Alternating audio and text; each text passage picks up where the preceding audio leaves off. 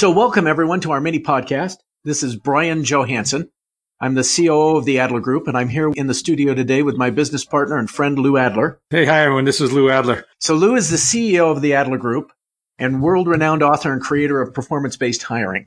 Today we're going to talk about conducting great phone screens. So thanks for listening. I think you'll be happy you're here today.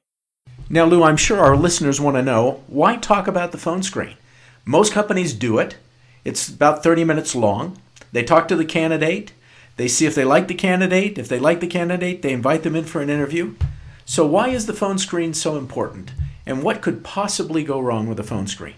Well, I think the reason it goes wrong is people are looking for the wrong things during a phone screen. Okay. If you're just trying to weed out weak candidates, then you're going to box check skills. But in my mind, the purpose of a phone screen is to attract a great person into the hiring process. And if you use a weed out process of, hey, do you have 10 years experience, and when you take this salary, the best people are going to tune out, or they won't even engage in a conversation with you. So to me, the phone screen has to be looked at as part of a strategic objective of hiring the best person possible. Those will generally be referred candidates. Those will generally be passive candidates. Of course, some of them will be people who apply to your postings, but the best people there will have multiple offers. So irrespective of that, you have to demonstrate that your company is professional and the job represents a career move.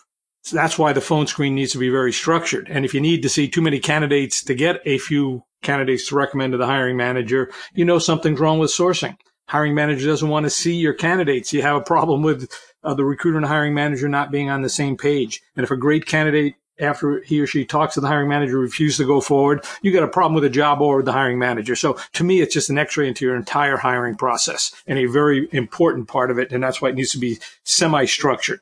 So you're contending that the focus and the structure of a phone screen can have a huge impact on the outcome of a hiring process. Interestingly, I had a company call me a few months back, and they said that 85% of the candidates that their recruiting team screened were not making it through the face-to-face interview with hiring managers. Hiring managers were rejecting them. So I said, let me listen in on your phone screen, which I did. It only took one phone screen to figure out the problem. I listened to a recruiter call up a candidate, and for 22 and a half minutes, they sold their company and the job.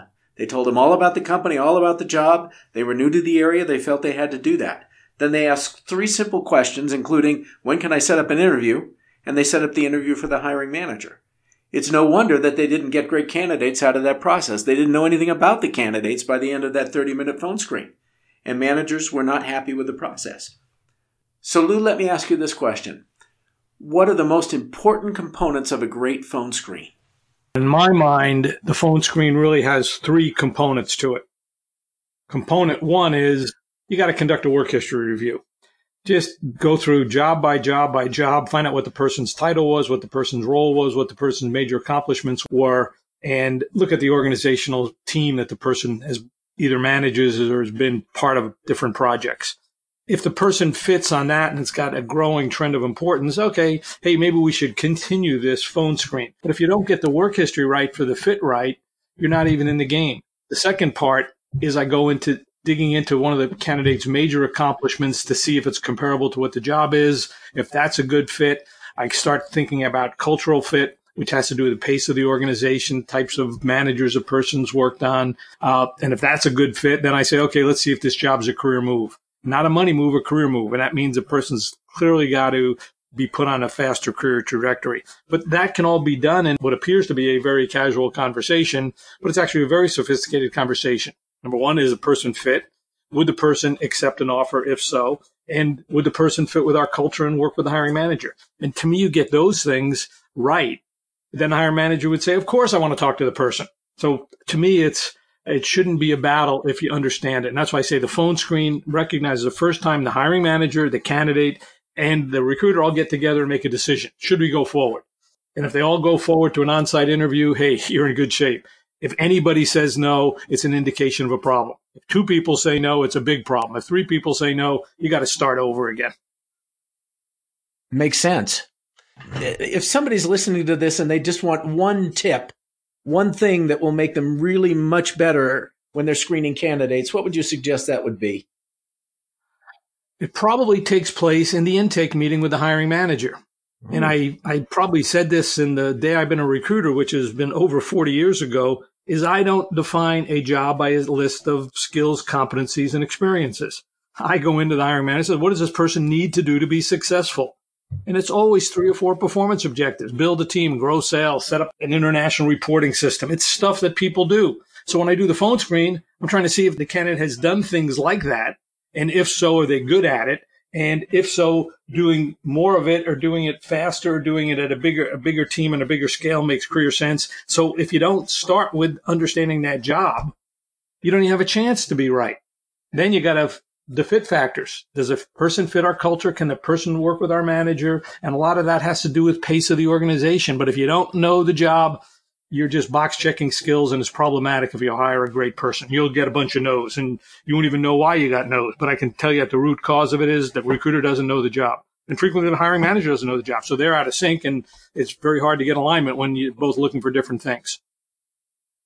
So, Lou, what you're saying makes perfect sense, and it's the foundation of performance-based hiring. Know the job, define the job in terms of what you want somebody to do, and then interview them about that. Well, let me ask you this question. I had a conversation. You may have had this same conversation with a company, and the company was opting out of phone screens entirely. They're moving towards tools, AI-enabled video interviewing, where the candidate is given 5 questions and asked to record their answers. And then the manager and the recruiter basically just goes through these short videos that are being done by these candidates. It seems like a great deal for a manager. They don't have to interview anybody. They can screen people on their own time, but they no longer conduct the phone screen. So what's wrong with that kind of approach?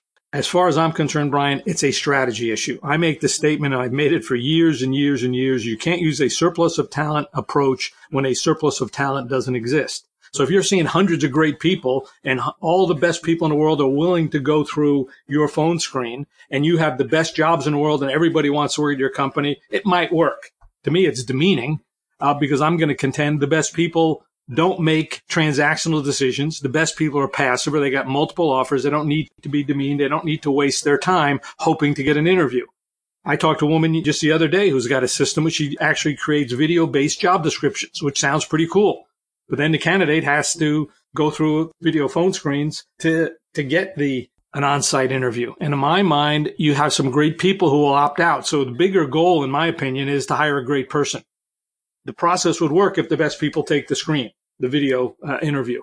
As far as I'm concerned, I would rather talk to people and convince them my job represents a career move. I don't deal with a lot of people. So I only deal with 8 or 10 people at the top of the funnel. I pick the best 6 or 7. I talk with them. Some of them become finalists, and some of them become great notes to get referrals. But to me, if a great person opts out, you've just basically said your goal is efficiency, not improving quality of hire. And it's very rare that you're going to get improved quality of hire if you're talking to candidates who are willing to be video interviewed that way. So that's my opinion, and I can validate it year after year. If you're a great branded company, great jobs, it's a great place to be, and everyone knows that, and you got great Glassdoor reputations, fine, you're getting all the best. That's a rare situation. So to me, it puts a lid on quality of hire when you put that video interview together. Well, and I think there's a bias issue associated with it as well, which is if you interview somebody over the phone, you don't have a physical bias barrier that you're trying to get over. I think that's a negative aspect of the video interviews. When you say that, you mean by looking at the candidate, you're judging the candidate based on their physical appearance and their presentation skills and how prepped they are for this interview. I think that's what you mean by bias, right?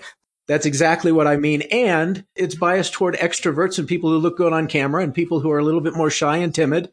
Staring at a blank screen and answering 5 questions can be very intimidating. They could be great performers, but do very poorly in a video interview. So I don't think it's a great starting point for it. And I will also say this. I think most of the AI-associated recruiting is really designed to solve one problem, which is a volume problem. And with unemployment where it is, and top people not needing another job, we have to go after them. We don't have a volume problem. We have a quality problem. And so that, I think, is the basis of that scarcity argument you were making. No question about it, right?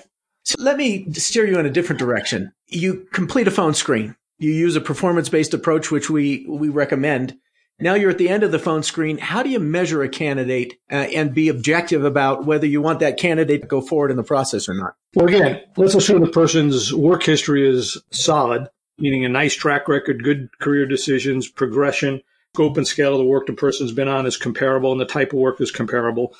You then dig into the person's major accomplishment, and you might spend 10 minutes on that.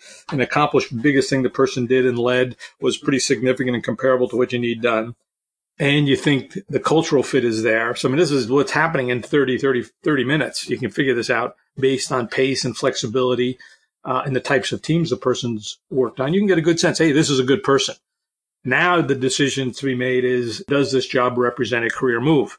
And in my mind, a career move has to offer some stretch, has to offer a mix of more satisfying work, has to offer a job that has more impact. And on top of that, it has to have faster growth than what the person's experiencing today. So as you're going through all that, as you have positive feelings about the candidate throughout this, you're collecting your thoughts. Hey, does this job represent a career move? Almost is a semifinalist by the time they get on site. They've agreed that, hey, this job's a career move. We got a very good feeling the candidate's a performer, top achiever, a good career opportunity here. So you've closed a lot of things before you ever invest time in meeting the person on site. That's a big investment on the hiring manager's part and candidate's part. I use the idea of an on-site interview as a very big thing, and the candidate is very serious about this. It's not a game. But again, remember, I'm going after people who will get multiple opportunities, will probably get counter offers, will probably get a competitive offer.